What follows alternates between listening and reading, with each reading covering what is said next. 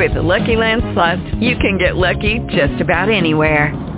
This is your captain speaking. We've got clear runway and the weather's fine, but we're just going to circle up here a while and get lucky.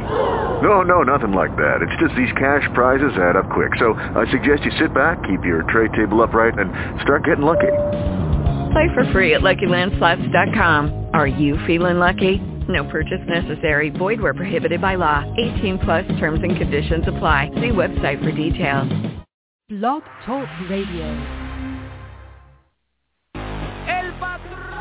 Bebo's Barbecue, la clínica quiropráctica del Dr. Jan Iglesias, The Core Aesthetic y el periódico La Cordillera presentan Beisbol y mucho más. Un programa variado sobre el béisbol de Grandes Ligas, béisbol profesional, béisbol AA, boxeo, golf y ligas infantiles y juveniles. Comentarios, entrevistas con los que hacen la noticia, con sus anfitriones Arnold Palillito Santiago, el mago de las estadísticas, y el ex Grandes Ligas, José Rafael Palillo Santiago. Y ya con ustedes, béisbol y mucho más.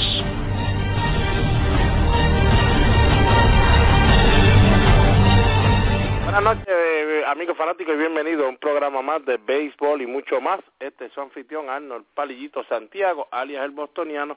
En breve estará con nosotros aquí en la cabina de béisbol y mucho más el panel José Rafael Palillo Santiago, la leyenda, el ex Grandes Ligas. También recuerda que nos puedes seguir a través de nuestras cuentas de Twitter, @Palillito Arnold, @Palillo Santiago. Por ahí te mantenemos informado de todo lo que está pasando minuto a minuto en el mundo del deporte del béisbol, ya sea profesional, amateur, ligas infantiles y juveniles, en fin, todo lo que tiene que ver con el béisbol. Nosotros por ahí te dejamos saber. También nos puedes seguir por nuestra página de Facebook, programa de radio Solo Béisbol. Dale like si todavía no nos has dado like, para que ahí también te enteres minuto a minuto de lo que está sucediendo. Más también ahí sí que te podemos dar el extra que no te podemos dar por Twitter. Como todos saben, solamente son 140 letras que podemos utilizar en Twitter, pero por lo menos en Facebook le añadimos videos, como le añadimos fotos y en fin, otras cositas bastante interesantes solo para ustedes, para que se mantengan al día en el mundo del deporte del béisbol. Señores, ya esto está bastante, pero que bastante interesante en el béisbol AA, un weekend bien, pero que bien cargado. Estuvimos desde acá de Boston viendo el partido, aquel de Patilla contra el equipo de Salinas, juego que se tuvo que quedar igualito a como estaba luego de 13 entradas por el tiempo. Se quedó el marcador 3-3. Palillo Santiago nos estará dando un poquito más de información de lo que está pasando en el béisbol de la AA.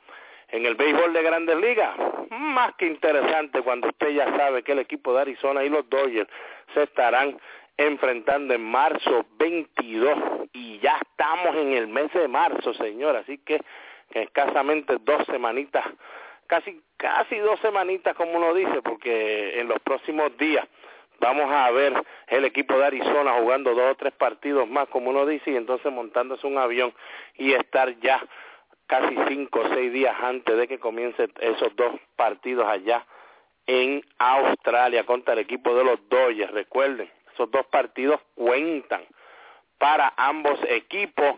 Sí le podemos dejar saber que en este momento la información que tenemos, que esos 2 partidos se jugarán con las reglas que se jugaron hasta la temporada pasada. Me imagino que allá en Australia las facilidades no las tienen para ya implementar el nuevo sistema de los replay expandidos, que hoy por fin se pudo en acción, ya que el primero sucedió en el partido de Minnesota y Toronto, y el segundo pasó con el partido de Los Ángeles de California contra los mismos Arizona Diamondbacks. Así que, señores, miren, hasta este momento podemos decirle, los replay expandidos tienen 0 y los árbitros tienen 2 de 2, porque ambas jugadas se quedaron igual como los árbitros la cantaron, luego que los dirigentes John Gibbons de Toronto y Mike Socha de California apelaran y usaran su challenge para esa situación. Así que los próximos titulares, que están bastante calientitos, le llegarán a ustedes con una cortesía de Angel Sport, fabricante de uniformes deportivos y estampados de camisetas y gorras, en la zona industrial del Comandante en Carolina. Richard Pérez, su propietario, y sus atentos empleados los atenderán personalmente. Con su email angelsportpr@yahoo.com. Teléfono 762-0030 o el 752-3930. Angel Sport, el hogar de los deportistas. Calidad, cortesía y precios al alcance de su presupuesto. Regresando de la pausa de Angel Sport, uno de nuestros grandes auspiciadores que siempre ha dicho presente aquí con nosotros en béisbol y mucho más. El primer titular que le podemos decir hasta el momento, recuerden que es día lunes, así que cualquier cosita los vamos a mantener informados, como siempre los hemos mantenido informados con lo que ha sucedido en el weekend. El lanzador dominicano Guillermo Mota el viernes abandonó las facilidades del equipo de Kansas City y les anunció que se estaría retirando para pasar más tiempo con su familia. Para que lo sepan, pues, son 14 temporadas en las grandes ligas que se tiró Guillermo Mota. Fue un buen relevista, por lo menos en esa séptima, octava entrada en los equipos que se encontró jugando, y en las últimas 3-4 temporadas, entonces ha sido ese relevo largo que los equipos siempre han estado tratando de tener en su plantilla. El año pasado con San Francisco, Serie 1, 5.23 de efectividad. Recuerden, él ya había dado en 2 ocasiones a los PED, pero en una de ellas quedó bien demostrado que era una medicina que él estaba tomando, que era una medicina también que la tomaba su hija. Él se sentía mal, con fiebre, y entonces decidió tomar la medicina que estaba tomando su hija, una pequeña, creo que eran de 7 o 8 años de edad, y entonces él dio positivo, y luego Major League aceptó de dónde había venido esa situación. Así que, señores, se retiró entonces Guillermo Mota. Los que nos han preguntado a través de internet, pues de verdad para nosotros, pues fue un buen lanzador, por lo menos por un tiempito. En el 2003 1.97, en el 2004 2.14, con ese equipo de los Dodgers. En Montreal en 99 2.93, en el 2006 cuando estuvo con el equipo de los Mets ayudándolos ahí en la última parte de la temporada, 1 punto de efectividad. En sí siempre ha estado, o por lo menos haciendo su trabajo cuando siempre lo llamaban, y entonces participó, lógico, en la Serie Mundial del 2010 contra el equipo de Texas. Así que Guillermo Mota, a sus 39 años de edad, le dice adiós al béisbol. También le queremos mandar un saludito a Luis Bicho Figueroa, nuestro amiguito, que ya este año comienza su labor allá con el equipo de Yankees allá por los Tampa. Creo que va para la liga de clase A corta en Nueva York, así que le deseamos muchas felicidades. También saludos a Benji Molina, que este año pues estará como coach de primera base del equipo de Texas. Siempre nos está mandando unas fotitos ahí de lo que está sucediendo allá en el campamento de Texas. Hablando de Texas, Russell Wilson, el quarterback del equipo campeón de la NFL, ya está en los campos de entrenamiento. No solo está, como le dijimos y le dejamos saber a través de Twitter y nuestra página, no solo está firmando autógrafos y tomándose fotos, sino que también está practicando con el equipo. Hoy por lo menos estuvo cogiendo roleta. De verdad que le podemos asegurar que no va a dejar, como dijimos aquí, Palillo, Santiago y este servidor, no va a dejar la NFL para meterse al béisbol, pero sí les puedo asegurar a todos esos que nos han preguntado que si nosotros pensamos que podíamos ver en Russell Wilson un próximo Deion Sanders, un Bo Jackson, un Brian Jordan, pues le dejamos saber a ustedes que si hubiera sido un quarterback backup ahora mismo, estamos más que seguros que Russell Wilson estaría entonces haciendo todo lo posible por estar ahí. El lanzador relevista, quien hasta el momento se ve como posiblemente el cerrador del equipo de los Indios de Cleveland, John Axford, está bien, pero que bien lucido a través de las redes sociales, ya que, como todos saben, ayer se celebraron los premios Oscar de la televisión, de las películas, y él escribió 18 picks completos de los que él pensaba que iban a estar ganando en cada división. Mire, señores, no falló ni uno, los 18 los dio perfectos el lanzador Jonathan Axford, así que está, ya usted sabe, bien, pero que bien lucido. Eso es un dato curioso de lo que estamos hablando ahora mismo, porque pues es algo que está bastante pegado en las redes sociales. El equipo de Boston está ya trabajando a ver si puede conseguir un cambio donde puedan salir de los servicios de Mike Carp. Como todos saben, Mike Carp en el equipo de Boston, pues difícil darle turnos en primera base cuando tienes a Mike Napoli, y en la nacional pues entonces está jugando David Ortiz más de los juegos que Mike Napoli. En el outfield el equipo está bastante ya, como uno dice, lleno. Lógico, si no consiguen un cambio, pues todavía Mike Carp sigue siendo un buen jugador para tener en ese banco, especialmente venir del banco con ese bateador zurdo. Acá entre nosotros pues podemos decir que los Piratas serían un lugar perfecto para que Mike Carp pudiera terminar. Veremos a ver qué sucede. Hoy Mark Teixeira del equipo de los Yankees se enfrentó a Manny Bañuelos, el mexicano, en un juego simulado, y definitivamente la muñeca de Teixeira, como habíamos hablado aquí, Palillo, Santiago y este servidor, será algo interesante esta temporada, aunque él cree tratar de mañana poder estar ya en ese line-up. También el equipo de Boston, de verdad que ayer pasaron un buen momento en ese partido entre el equipo de los Orioles y los Medias Rojas de Boston, ya que su Hall of Famer, uno de los mejores jugadores que ha dado la franquicia de los Medias Rojas de Boston, Carl Yastrzemski, estaba loco y sin idea y disfrutándose ese partido completo, ya que su nieto Mike Yastrzemski estaba jugando por el equipo de los Orioles de Baltimore,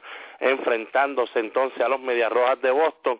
Y como todos saben ya, ellos le dejaron saber a todo el mundo que su instructor de bateo durante la temporada muerta, pues lógico, es su abuelo Carl Yastrzemski, así que verlo ayer en el otro lado del dugout y ya jugando por lo menos juegos de sprint training, de verdad que llenó de mucha emoción a Carl Yastrzemski. El equipo de los Orioles están, por lo menos lo que a mí me llega, la información que me llegó a mí, es que ya llegaron a un acuerdo de Liga Menor con Johan Santana, así que estaremos pendientes a eso. Pero les podemos asegurar que si ese rumor me llegó a mí, de la persona que me lo dijo, que está cerca de esa área, como lo dicen, ese clubhouse, estamos más que seguros que entonces que sí tiene que haber llegado a algún acuerdo. El outfield del equipo de los San Diego Padres, Cameron Maybin, este es como un Jacob Ellsbury, casi todos los años algo le sucede, sea raro o no sea raro. Como saben, ayer salió del partido un poquito con molestia en ese bíceps izquierdo. Pues mire, señores, perderá de 2 a 3 meses de temporada, ya que el MRI reveló ruptura en el tendón de ese bíceps izquierdo. Esto es, señores, gente que de alguna manera u otra no saben cómo salir de la lista inactivo. Siempre algo le puede suceder, aunque no sea culpa de ellos. Algo siempre sucede que terminan en la lista inactivo por algún tiempo.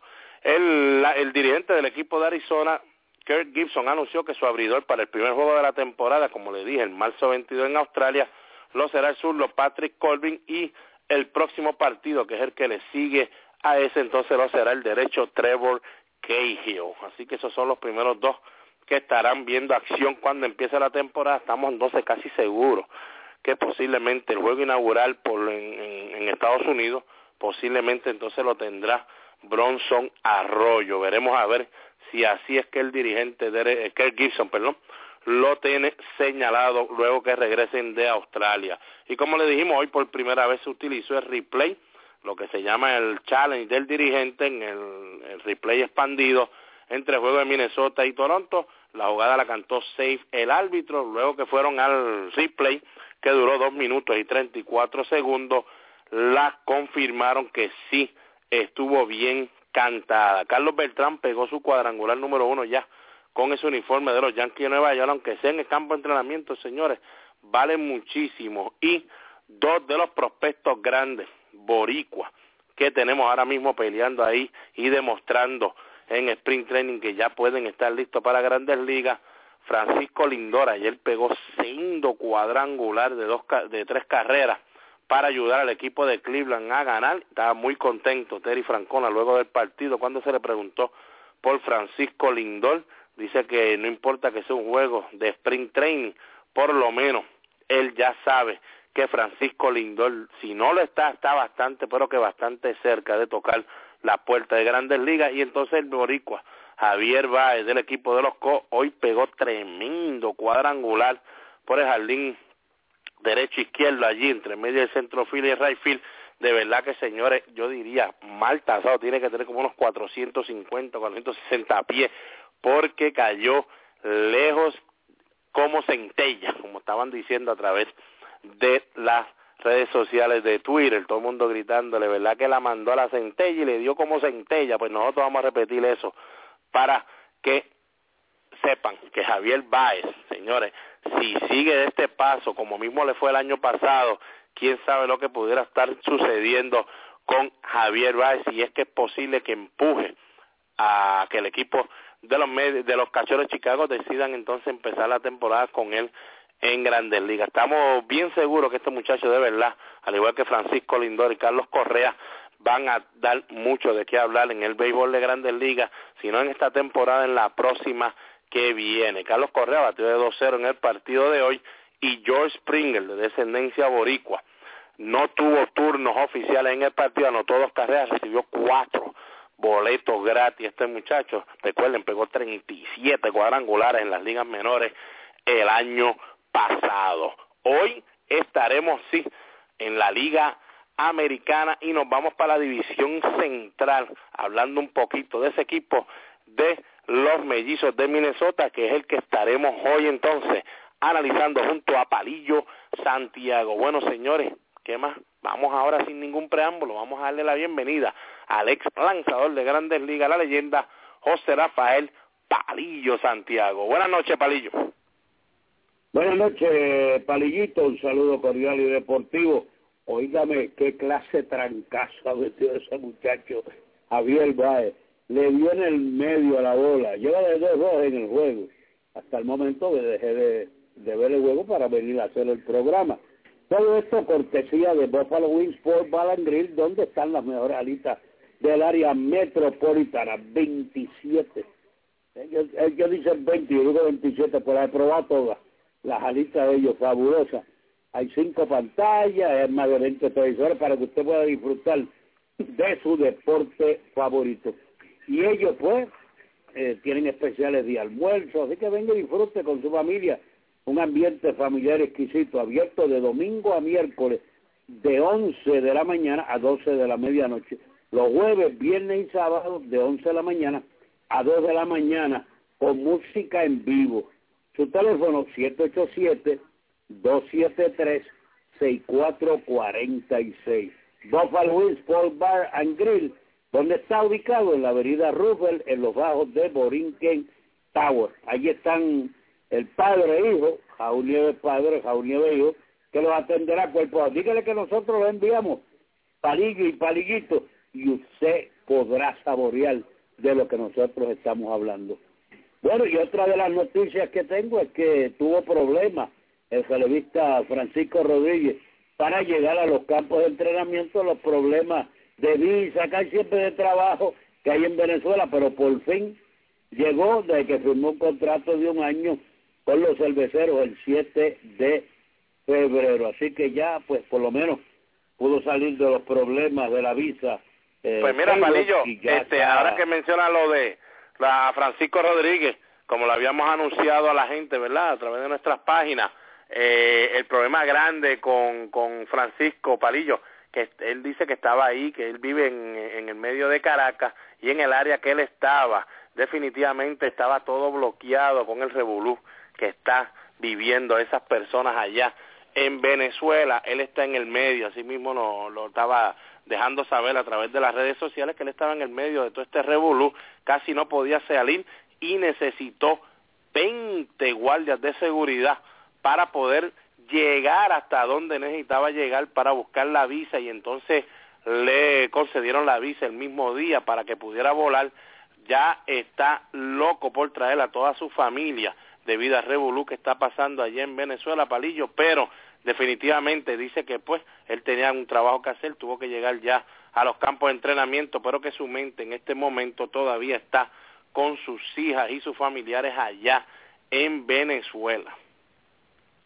Bueno, y otra noticia importante, vimos a Tanaka un poquito nervioso en su primera presentación en Estados Unidos con los Yankees.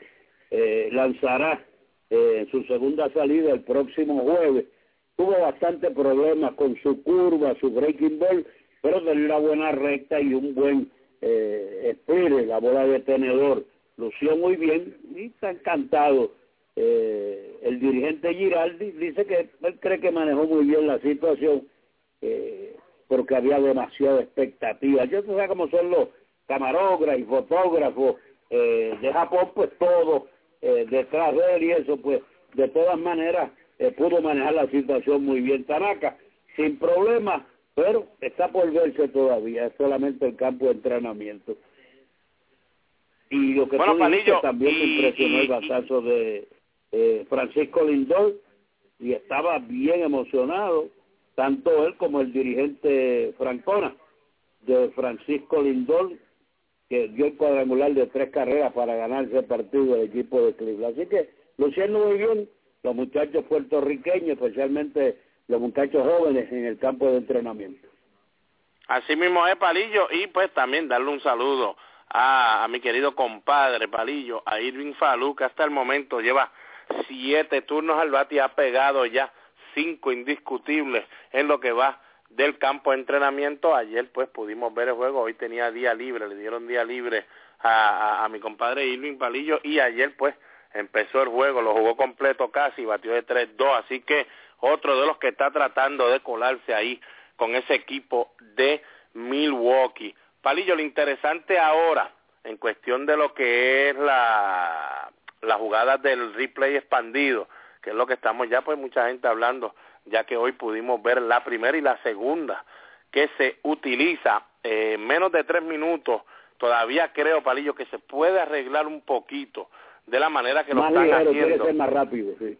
Sí, no, creo que si tan pronto ya el dirigente dice challenge o se levanta, que con las manos haga algo, o que se inventen una señal, Palillo, antes habían hablado que iban a tirar una toalla o una bandera, como el fútbol, que tiran la bandera roja, pero algo, Palillo, van a tener que hacerlo, una señal que el dirigente pueda hacer para que no tenga que hasta llegar donde el árbitro de allá, porque si va a llegar hasta allá, Palillo, pues entonces que discuta y más nada, pero ya Major League debe decirle a los dirigentes, no tienes que venir hasta cruzar la línea, llegar hasta la base, para ir allí a hablar un rato con el árbitro, entonces decirle quiero hacer un challenge. Creo que ya lo mejor sería que tan pronto ese dirigente se pone de pie o sale del dogado un poco, 2 o 3 pasos, ya ven entonces el árbitro oficial o el árbitro de la jugada, y entonces vaya a dirección, Palillo, de donde tienen los headsets, porque ya no van a ver cámaras, Palillo, ellos solamente van a tener los headsets y esos audífonos. Entonces alguien en Nueva York que está en todos lados replay le va a decir si la jugada se queda como está o hay que cambiarla, pero creo, Palillo, que si mejoran eso no va a ser una cosa del otro mundo como otras personas creen que va a dañar el juego. Bueno, sí, estoy de acuerdo, debe ser un poquito más rápido, es todo, pero ya se dieron cuenta que yo diría casi el 90% de los árbitros no cometen errores. Las decisiones que cantan son favorables, así que vamos a ver lo que pasa cuando en sí empieza la temporada. Bueno, Palillo, estábamos hablando de lo que el equipo de Boston hasta este momento está pensando, o está por lo menos tratando, como uno dice, de lograr, que es conseguir un cambio donde ellos puedan entonces buscarle la manera que Mike Carp pueda ir a algún lado, entonces jugar todos los días.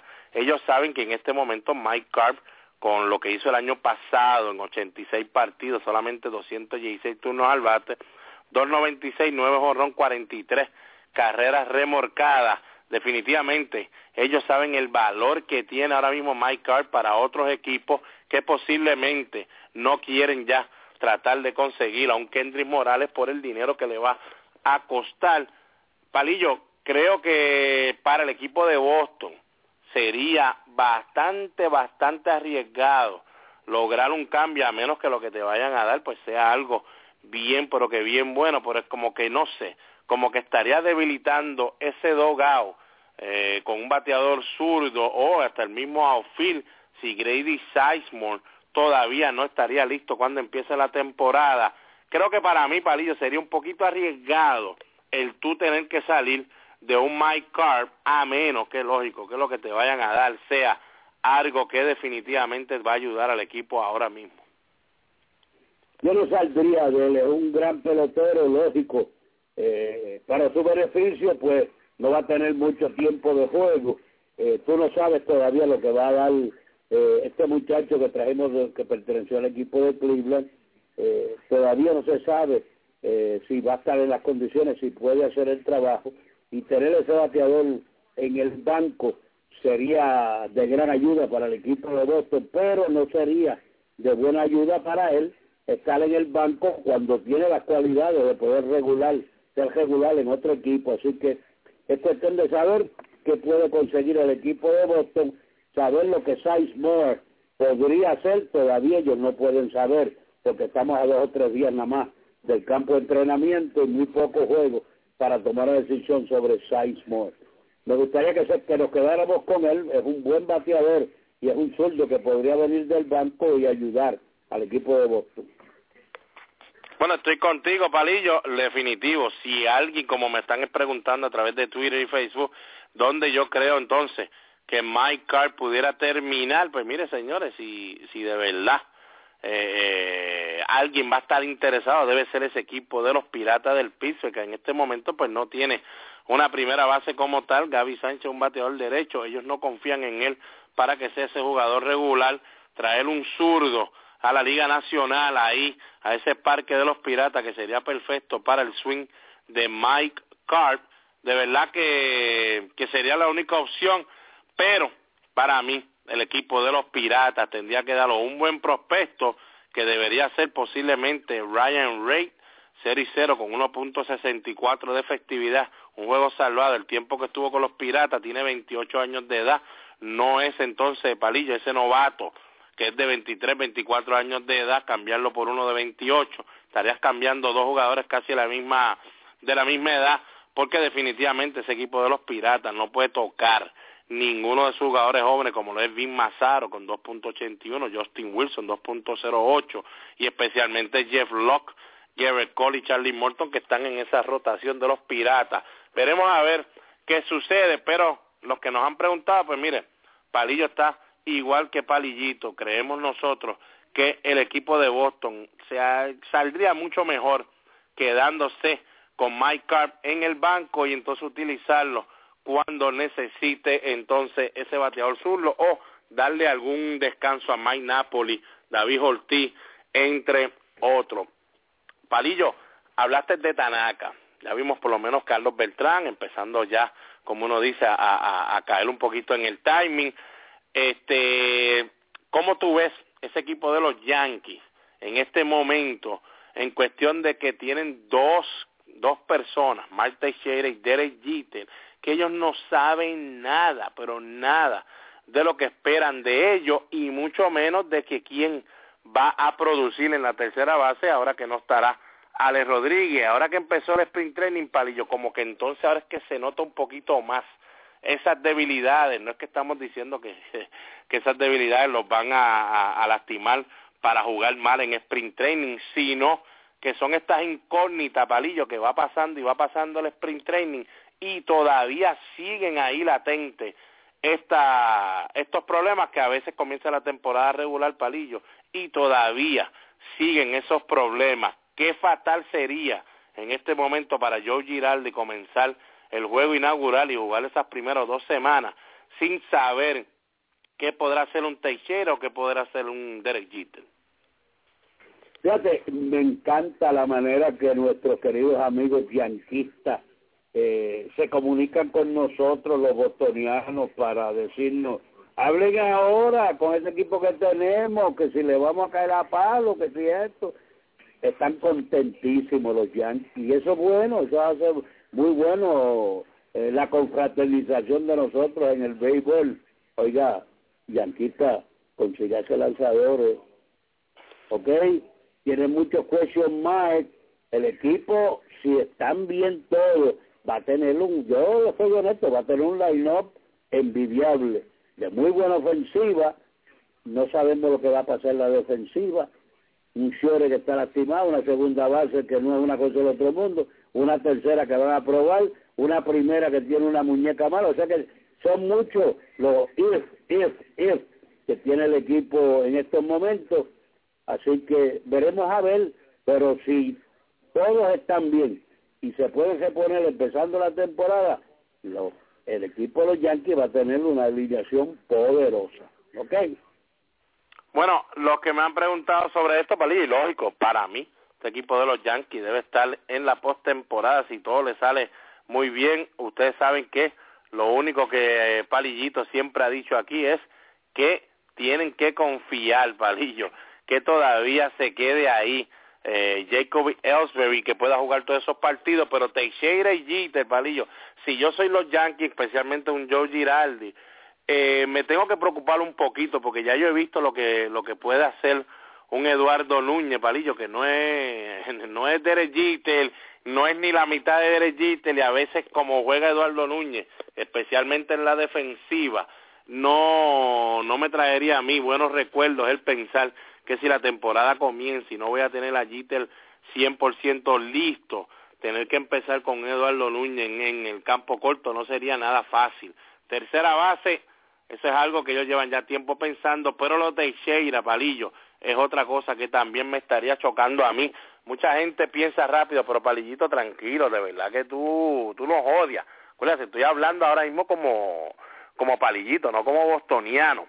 Como Palillito les puedo decir que de como está la división en la Liga Americana, tú necesitas, que así también la tuvo el año pasado, no tuvo nada de fácil al principio, por lo menos en esa primera mitad, la división cuando estás en una división tan fuerte como esa, Palillo, el primer mes es demasiado importante. Por eso es que el año pasado vimos a ese equipo de los Boston Red Sox, el equipo de nosotros, los bostonianos, en un momento dado estar 26. Si usted comienza así de bien, Palillo, cuando llegue el momento del renglón, que va a llegar, definitivamente usted todavía puede sobrevivir.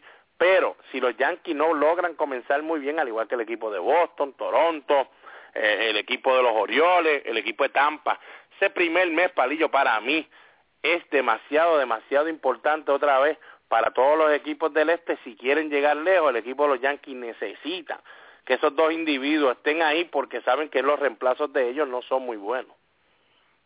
No, es que ningún reemplazo te da la oportunidad a tener el cajo trabajando muy bien. Si hay un reemplazo de goma y le pones goma de esa, ¿cómo se dice? Recarpiá, pues el cajo va a trabajar un poquito bien por un tiempo, pero va a llegar el momento que se daña. Y si le pones una pieza que no es la original, te va a trabajar un ratito, pero pues, así que no podemos hablar hasta el momento, vamos a ver, pero hay demasiado question mark, demasiado if en ese equipo de los Yankees, así que no estamos diciendo que no van a entrar. Para mí definitivamente van a entrar, van a estar ahí, pero necesitan que varios de esos if que nosotros decimos se repongan para que el equipo pueda lucir bien, y esperamos que así sea, porque se balancea la temporada y entonces no tenemos que estar dándole pera a los Yankees todos los días, porque no sería normal para el equipo de Boston hacer eso todos los días con los pobres Yankees. Eso es así, Palillo. Y por último, lógico, ya aquí habíamos hablado, Palillo, habíamos hablado un poquito de lo que pues nosotros pensamos que definitivamente algún equipo se podía tomar el riesgo con Johan Santana. Estamos seguros que va a terminar con el equipo de los Orioles, por lo que me dijeron.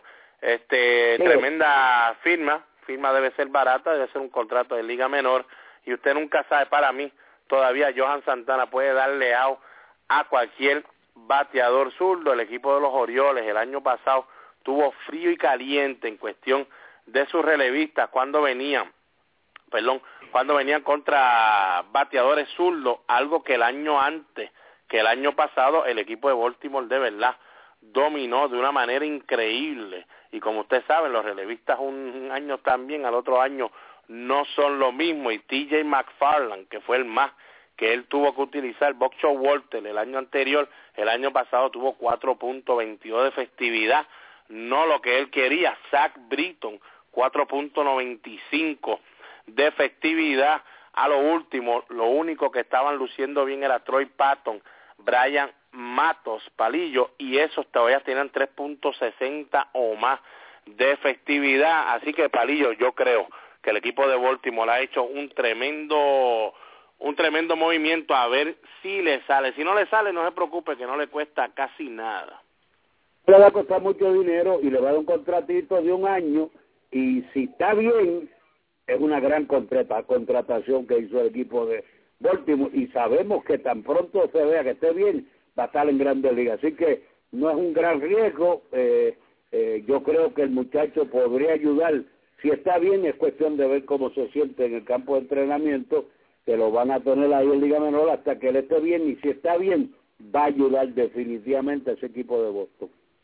Bueno, Palillo, con esto damos por terminados los titulares del béisbol de las Grandes Ligas. Vámonos a una pausa y cuando regresemos analizaremos entonces de la AA, muchachos. el equipo de Minnesota, y tan pronto, como ustedes saben, tan pronto terminemos de analizar el equipo que le toca hoy, entonces Palillo le va a decir todo lo que está pasando y pasó este weekend con el béisbol AA. No se retire nadie, que béisbol y mucho más continúa.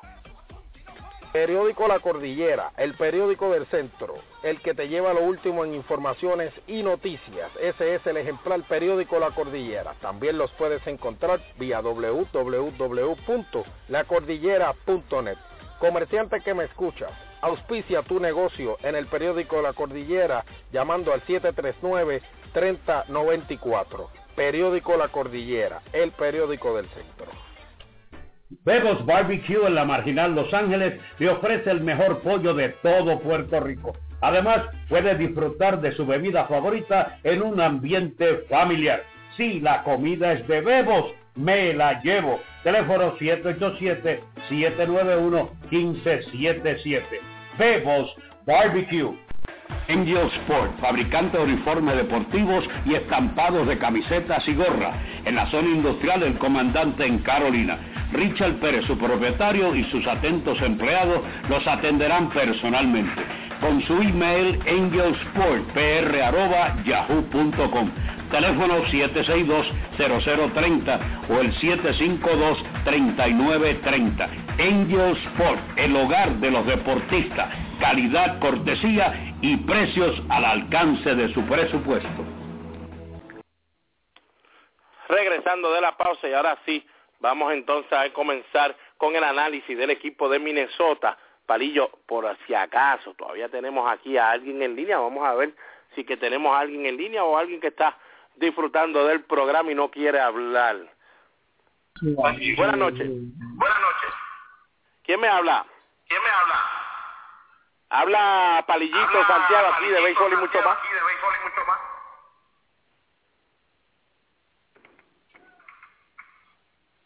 Eso pasa, Palillo, cuando tenemos programa en vivo se cayó la llamada, parece que era uno de los que está en vivo con nosotros, como que reconocí un poquito la voz, así que vuelve y trate de comunicarse aquí con nosotros, y le pedimos, ¿verdad?, muchas disculpas, porque que esto en programas en vivo, Palillo, y acá hace mucho frío en Boston, las computadoras a veces se ponen a trabajar por su cuenta. Bueno, Palillo, este equipo de Minnesota, como todos sabemos, el año pasado volvió a lucir como de ellos se esperaba. Definitivamente esa sección central no está nada fácil y su equipo tampoco está muy lleno de talento. 66-96 a 27 juegos del primer lugar del equipo de Detroit. Lógico, no quedaron últimos completamente, ya que el equipo de los Medias Blancas de Chicago perdieron 99 partidos. Sabemos que este equipo de Minnesota, la última vez que fue con un buen roster desde el principio fue en el 2010, cuando ganaron 94 partidos, 2011 63, en el 2012 66 partidos nada más, y en el 2013 volvieron a repetir los 66 victorias. Hasta el momento, el único jugador que sale de ellos que pudiera pues significar algo sería Ryan Domit, como era receptor y outfield, le había llegado a ellos desde el equipo de los Piratas, y entonces ellos lo cambiaron al equipo de los Bravos de Atlanta. Reciben este año entonces 4 jugadores que definitivamente deben estar ayudando y posiblemente, yo diría, es más, no voy a decir posible, yo me atrevería a asegurar que este equipo debe llegar por lo menos a las 70, 72 victorias esta temporada si todo sale como debe salir. Phil Hughes lo firmaron como agente libre del equipo de los Yankees. Jason Cubo vuelve entonces a Minnesota, donde tuvo buenas temporadas, lo firmaron como agente libre. Ricky Nolasco también fue firmado como agente libre, y el receptor Kurt Suzuki también fue firmado como agente libre. Lógico, Joe Mauer se convierte casi en un jugador nuevo para este equipo de Minnesota, porque entonces sí, ahora lo van a tener en esa primera base y posiblemente entonces luciendo mejor que antes, porque es posible que lo veamos en el terreno de juego unos 150, 155 partidos y no estar detrás de el home play y lastimarse tanto. La baja fuerte que tiene este equipo ahora, Palillo, Miguel Sano, que el año pasado había conectado entre clase A y AA 35 cuadrangulares, fue ya anunciado que lo operarán de la Tommy John, así que no veremos a Miguel Sano, que solamente tiene 21 años de edad, y de verdad se ve que va a ser, como uno dice, la maravilla para este equipo de Minnesota, al igual que el outfield Byron Buxton y el lanzador Alex Meyer. Pero, Palillo, vámonos entonces en la receptoría, que sí sabemos que de seguro tendrán a Kurt Suzuki, el veterano, que el año pasado entre Oakland y Washington batió 2.32, 5 cuadrangulares, 32 remorcadas. Entonces estarán ahí peleando Eric Fryer, Chris Herman y Josmil Pinto. Lo que he visto de Josmil Pinto, Palillo, creo que va a ser el que ellos le van a dar toda la oportunidad, pero no me extrañaría tampoco, Palillo, que se lleven 3 receptores y Chris Herman o Eric Fryer se lleven esa tercera posición, por lo menos empezando la temporada. Pero Josmil Pinto, Palillo, batió 3.42, 4 honrones, 12 remorcadas de Venezuela, 25 años de edad nada más. Palillo, como siempre hacemos, le volvemos a explicar a las personas, del 1 al 5 le damos la numeración, Palillo da su numeración, yo doy la mía. El 5 significa que el equipo está bien bueno, está perfecto, no hay más nada que puedan hacer en esa posición.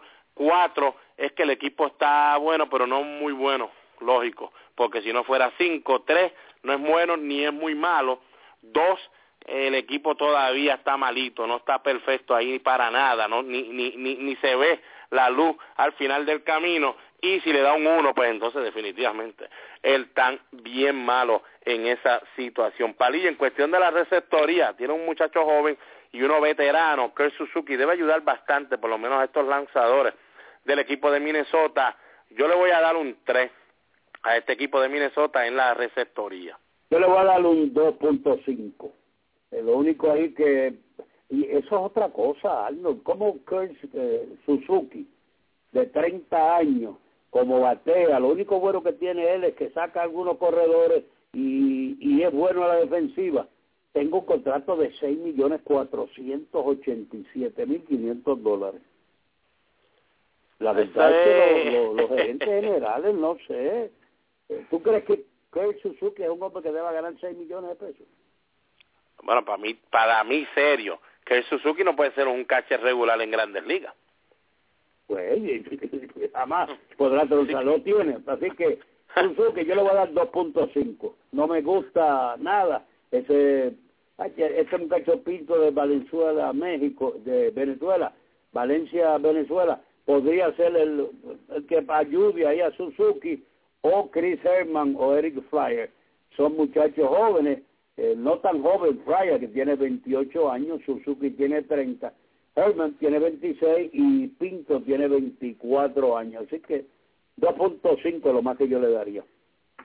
Bueno, entonces en cuestión del infield, del Palillo, pues hasta el momento, según el dirigente, él tiene en primera base Joe Mauer, en segunda Brian Dozier, en el campo corto Pedro Florimón, bastante bueno, y en tercera base Trevor Plouffe, que el año pasado pues tuvo un poquito de problemas porque hubo un tiempo que estuvo lastimado, pero sabemos lo que puede hacer Trevor Plouffe, tiene mucha fuerza. El año pasado 14 cuadrangulares nada más, pero el anterior había conectado casi 30 cuadrangulares. Joe Mauer batió 3.24, 11 honrones, 47 remorcadas. Debemos ver por lo menos las RBIs de Joe Mauer seguir subiendo. Pedro Florimón me gusta un montón en el campo corto, no es un bateador del otro mundo, pero de verdad un fildeador tremendo, aunque yo creo que este equipo necesitará que él haga su trabajo un poquito más ofensivo, porque no solamente fildeando este equipo va a poder sobrevivir con él en el campo corto. Brian Dozier, que es el que estará jugando en la segunda base, conectó 18 cuadrangulares, 66 remorcadas, jugador joven todavía, ahí pues lógico, Daniel Santana. ¿Sabes de dónde es Brian Dozier?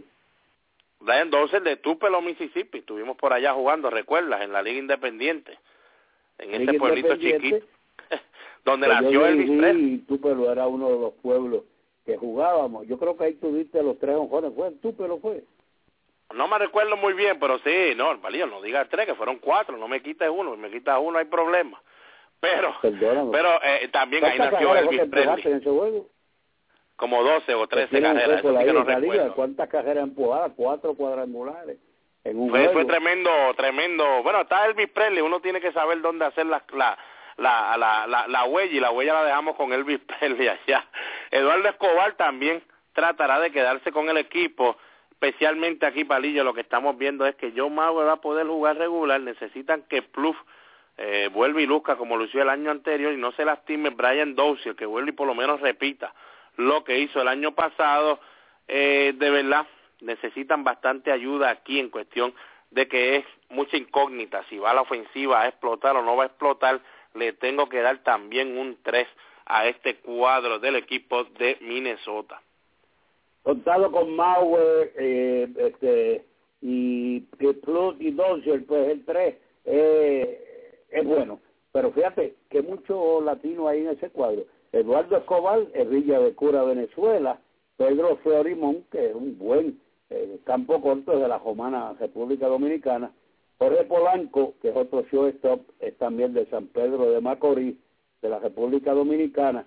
Dani Santana, que está ahí también como shortstop, es de Monteplata, República Dominicana. Y lógico, ahí está, que no tiene oportunidad, que es uno de los prospectos grandes ahí, el puertorriqueño Kenny Vargas, que jugó para los Indios de Mayagüez, que es de Canóvanas, Puerto Rico, y tiene, a pesar de los 6'5" que mide, tiene solamente 23 años.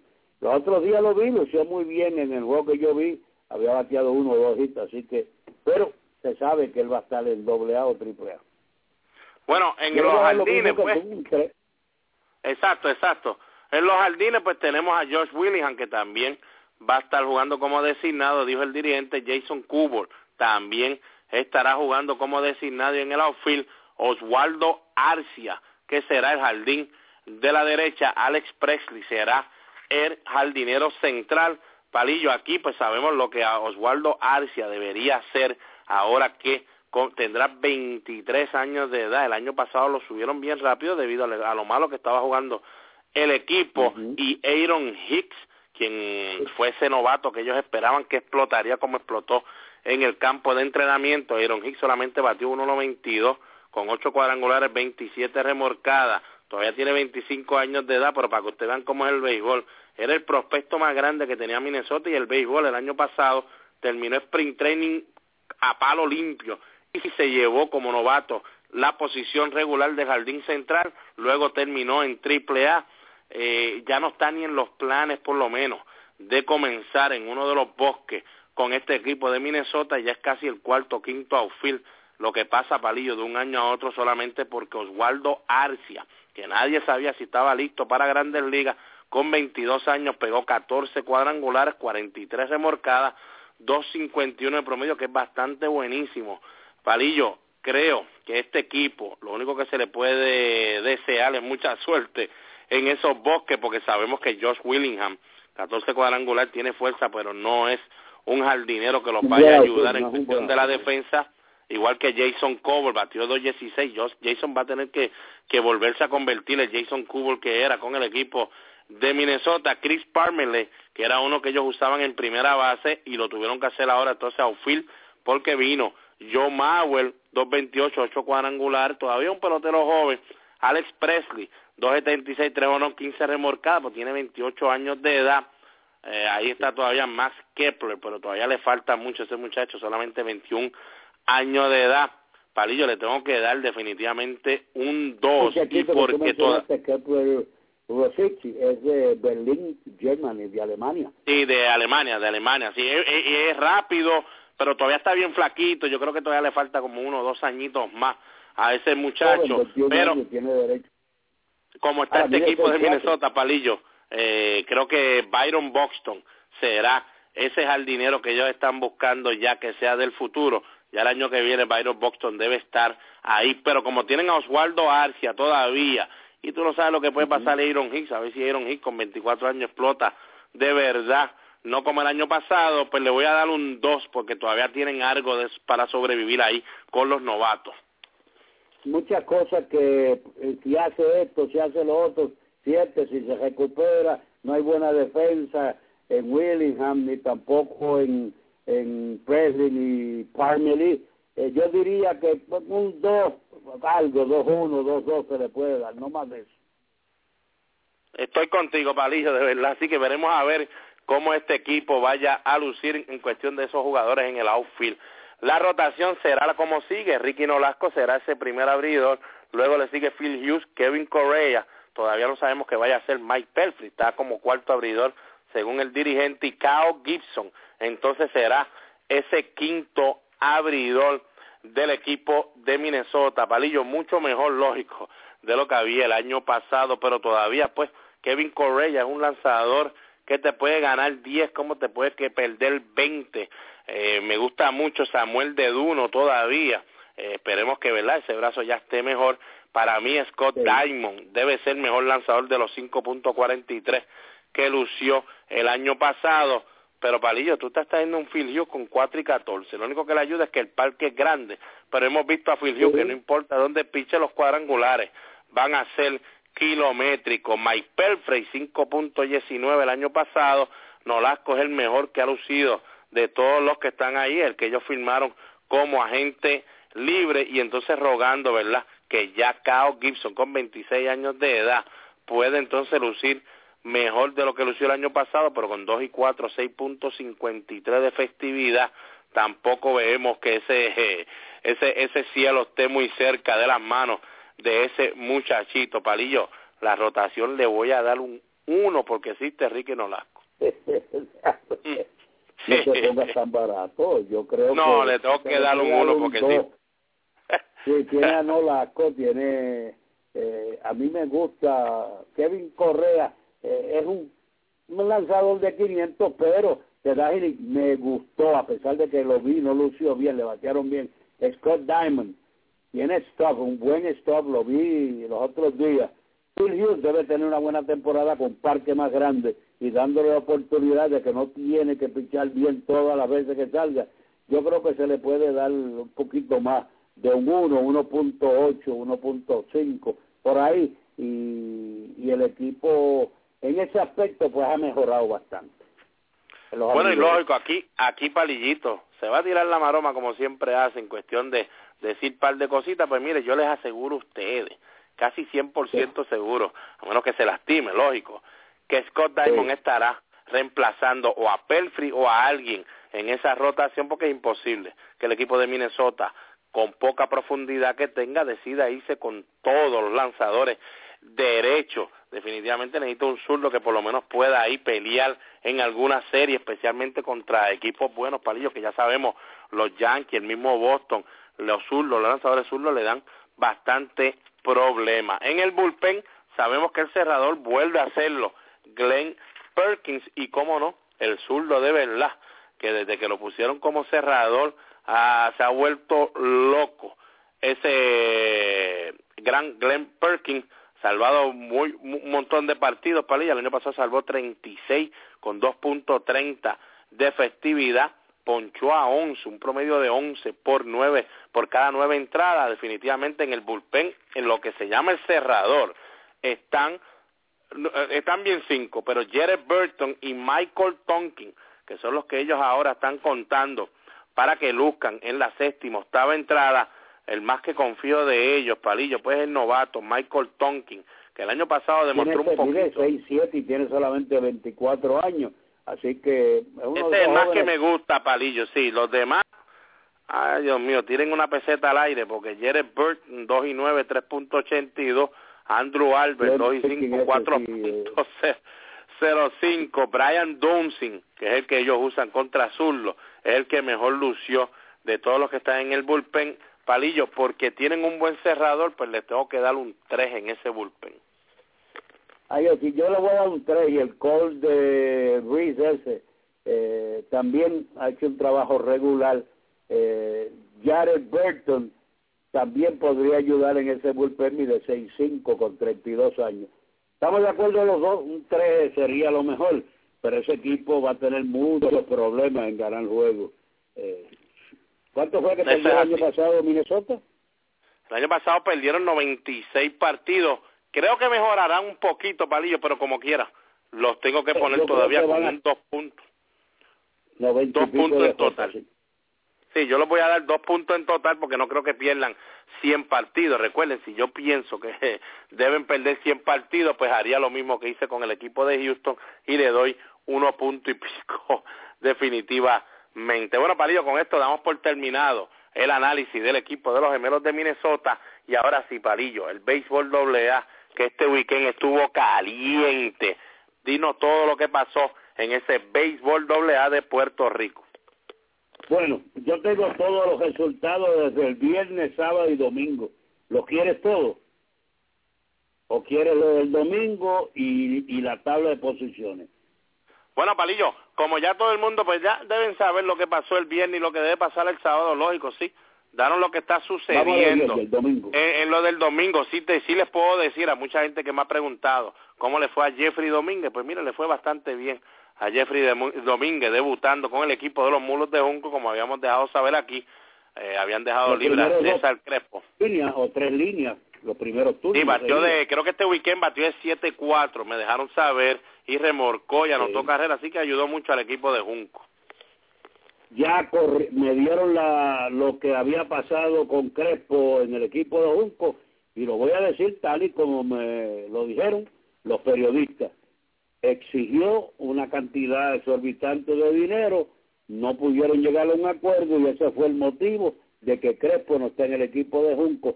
No, y lo habló muy bien también Baelga, no fue problema de Baelga, de que Baelga no lo quería en el equipo, que si no le caía bien, que su amigo era Jeffrey Domínguez, por eso no. Ya salió a la luz pública que fue una exigencia de dinero de Crespo, y por ese motivo no está con el equipo de Junco y firmaron a Jeffrey Domínguez. Vamos a lo que pasó el domingo.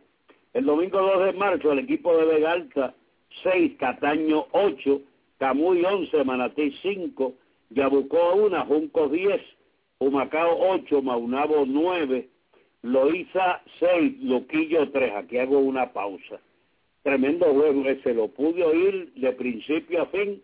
Loíza se iba adelante, Luquillo le empataba, llegaron al 11, volvía y se iba adelante Luquillo le empataba, y así estuvieron por 14 entradas, hasta que la entrada número 14 el equipo Loíza pudo marcar 3 carreras y dominó al equipo Luquillo 6 carreras por 3. Hubo expulsiones, jugadas mal cantadas, 1000 cosas, según los comentarios de los muchachos de la transmisión, hasta expulsiones del dirigente, así como de todo en ese partido. Mientras tanto, el equipo de Río Grande logra su segunda victoria al hilo, tienen ahora 2 hilos, derrotó a Ceiba 5-3, el equipo de Comerío derrotó a Calley 8 carreras por 4, Sidra blanqueó al equipo de Orocovis 8-0, Guayama derrotó al equipo de Santa Isabel, que tampoco sabe ganar como Orocovis, 6 carreras por 4, y Juanadía derrotó a Cuamo. A ver, no, esto está mal, fue Cuamo que derrotó al equipo de Juanadía ayer vía paliza 16-6, así que esos fueron los resultados de ayer. Vamos a la tabla de posiciones. En la sección metro, Guaynabo tiene 4-0, Vega Baja está en segundo lugar, empatado con Dorado, con 2 victorias, 1 derrota. Cataño tiene 2-2, sin victorias y 3 derrotas, tanto Vega Alta como Toa Alta. En el suroeste, Peñuelas 4-0, Hormigueros 2-2, Lajas 2-2, Sabana Grande 1 y 2, Yauco 1 y 2 y Cabo Rojo en el sexto lugar con 1 y 3. En la central el equipo de Sidra todavía está invicto 4 y 0, Comerío 3 y 1, Calley 2 y 2, al igual que Ay Bonito con 2 y 2, Barranquita 1 y 3 y Orocovis no ha sabido ganar, tiene 4 derrotas. En el noroeste, Añasco tiene 3 y 1, Aguada 2 y 1, San Sebastián 2 victorias, 1 derrota, Mayagüez y Moca 1 y 2, y en sexto lugar Aguadilla con 1 victoria y 3 reveses. En el oeste también marcha invicto el equipo de Las Piedras con 4 y 0, Juncos tiene 3 y 1, Maunabo 2 y 2, Humacao, San Lorenzo y Yabucoa, los tres tienen 1 victoria y 3 fracasos. En el sur, Salinas, están gozando allá en Salinas, 2 y 0, están invictos, Guayama 3 y 1, Coamo 2 y 1, Juanadías 2 y 2, Patillas 1 y 2, Santa Isabel no ha sabido saborear la victoria, 0 y 4 tiene el equipo de Santa Isabel. En el norte, Florida, una sorpresa buena, 3 y 1, al igual que Utuado que tiene 3 y 1, Manatí y Cuamo están en empate con 2 y 2, Atillo y Barceloneta, quinto y sexto, tienen 1 victoria y 3 reveses. En el noreste, Fajardo sigue invicto 4 y 0 con ese gran picheo que tienen, Loíza 3 y 1, Río Grande 2 y 2, Gurabo 1 y 2, Luquillo con 1 victoria y 3 reveses, y Ceiba todavía no ha saboreado la victoria, 0 y 3. Esos son los partidos que se celebraron y cómo está la tabla de posiciones en cada una de las secciones. Hay juegos también para en la semana, los miércoles hay juegos reasignados, así que ya mañana le diremos los juegos reasignados para este miércoles. No, pero Palillo, anda. mira cómo somos nosotros, Palillo. Le vamos a dar los juegos ahora para que la gente no se vuelva loco. Mayagüez en Aguada y Vega Alta en Vega Baja, ambos partidos comenzando a las 8 de la noche. Recuerden, eso es este miércoles 5 de marzo. Pues está bien, ya tenemos todo cubierto, así que por mi parte, pues ya todo está consumado. Eso es todo lo que tengo hasta el momento. Sí, tengo otra cosa importante. Ayer me llamó el querido compadre Guito Conde.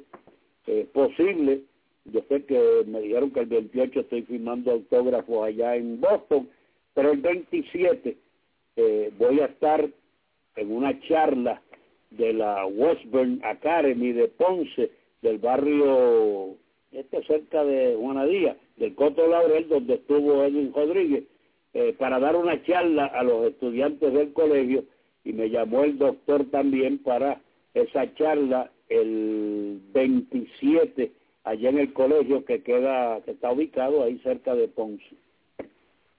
No, eso es tremendo, Palillo. Bueno, señores, y la última noticia ahora calientita que acaba de llegar, ya aquí más o menos le habíamos hablado un poquito de esta situación cuando lo vi saliendo de la loma, con todo eso que no parecía algo tan serio. Zach Greinke, debido al problema que tiene en la pantorrilla, de seguro no estará lanzando ninguno de los 2 partidos en Australia. Se esperaba que estuviera lanzando por lo menos ese segundo partido, luego de Clayton Kershaw.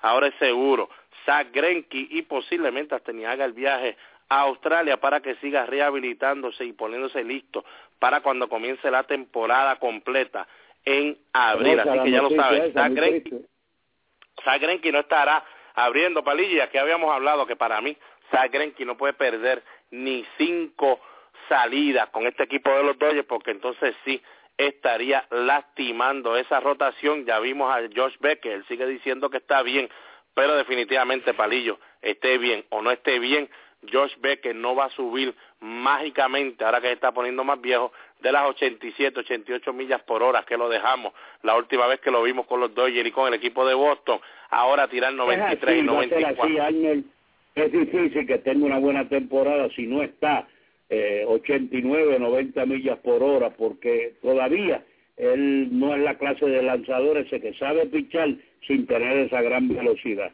No puede mover la pelota como lo hacen los veteranos a su edad, porque nunca ha aprendido a ser un lanzador dominante usando ambos lados del plato. Así que vamos a ver lo que pasa, pero yo creo que si él no está en 89 o 90 millas por hora, va a tener muchos problemas ese equipo de los Dodgers y posiblemente no pueda estar en esa rotación.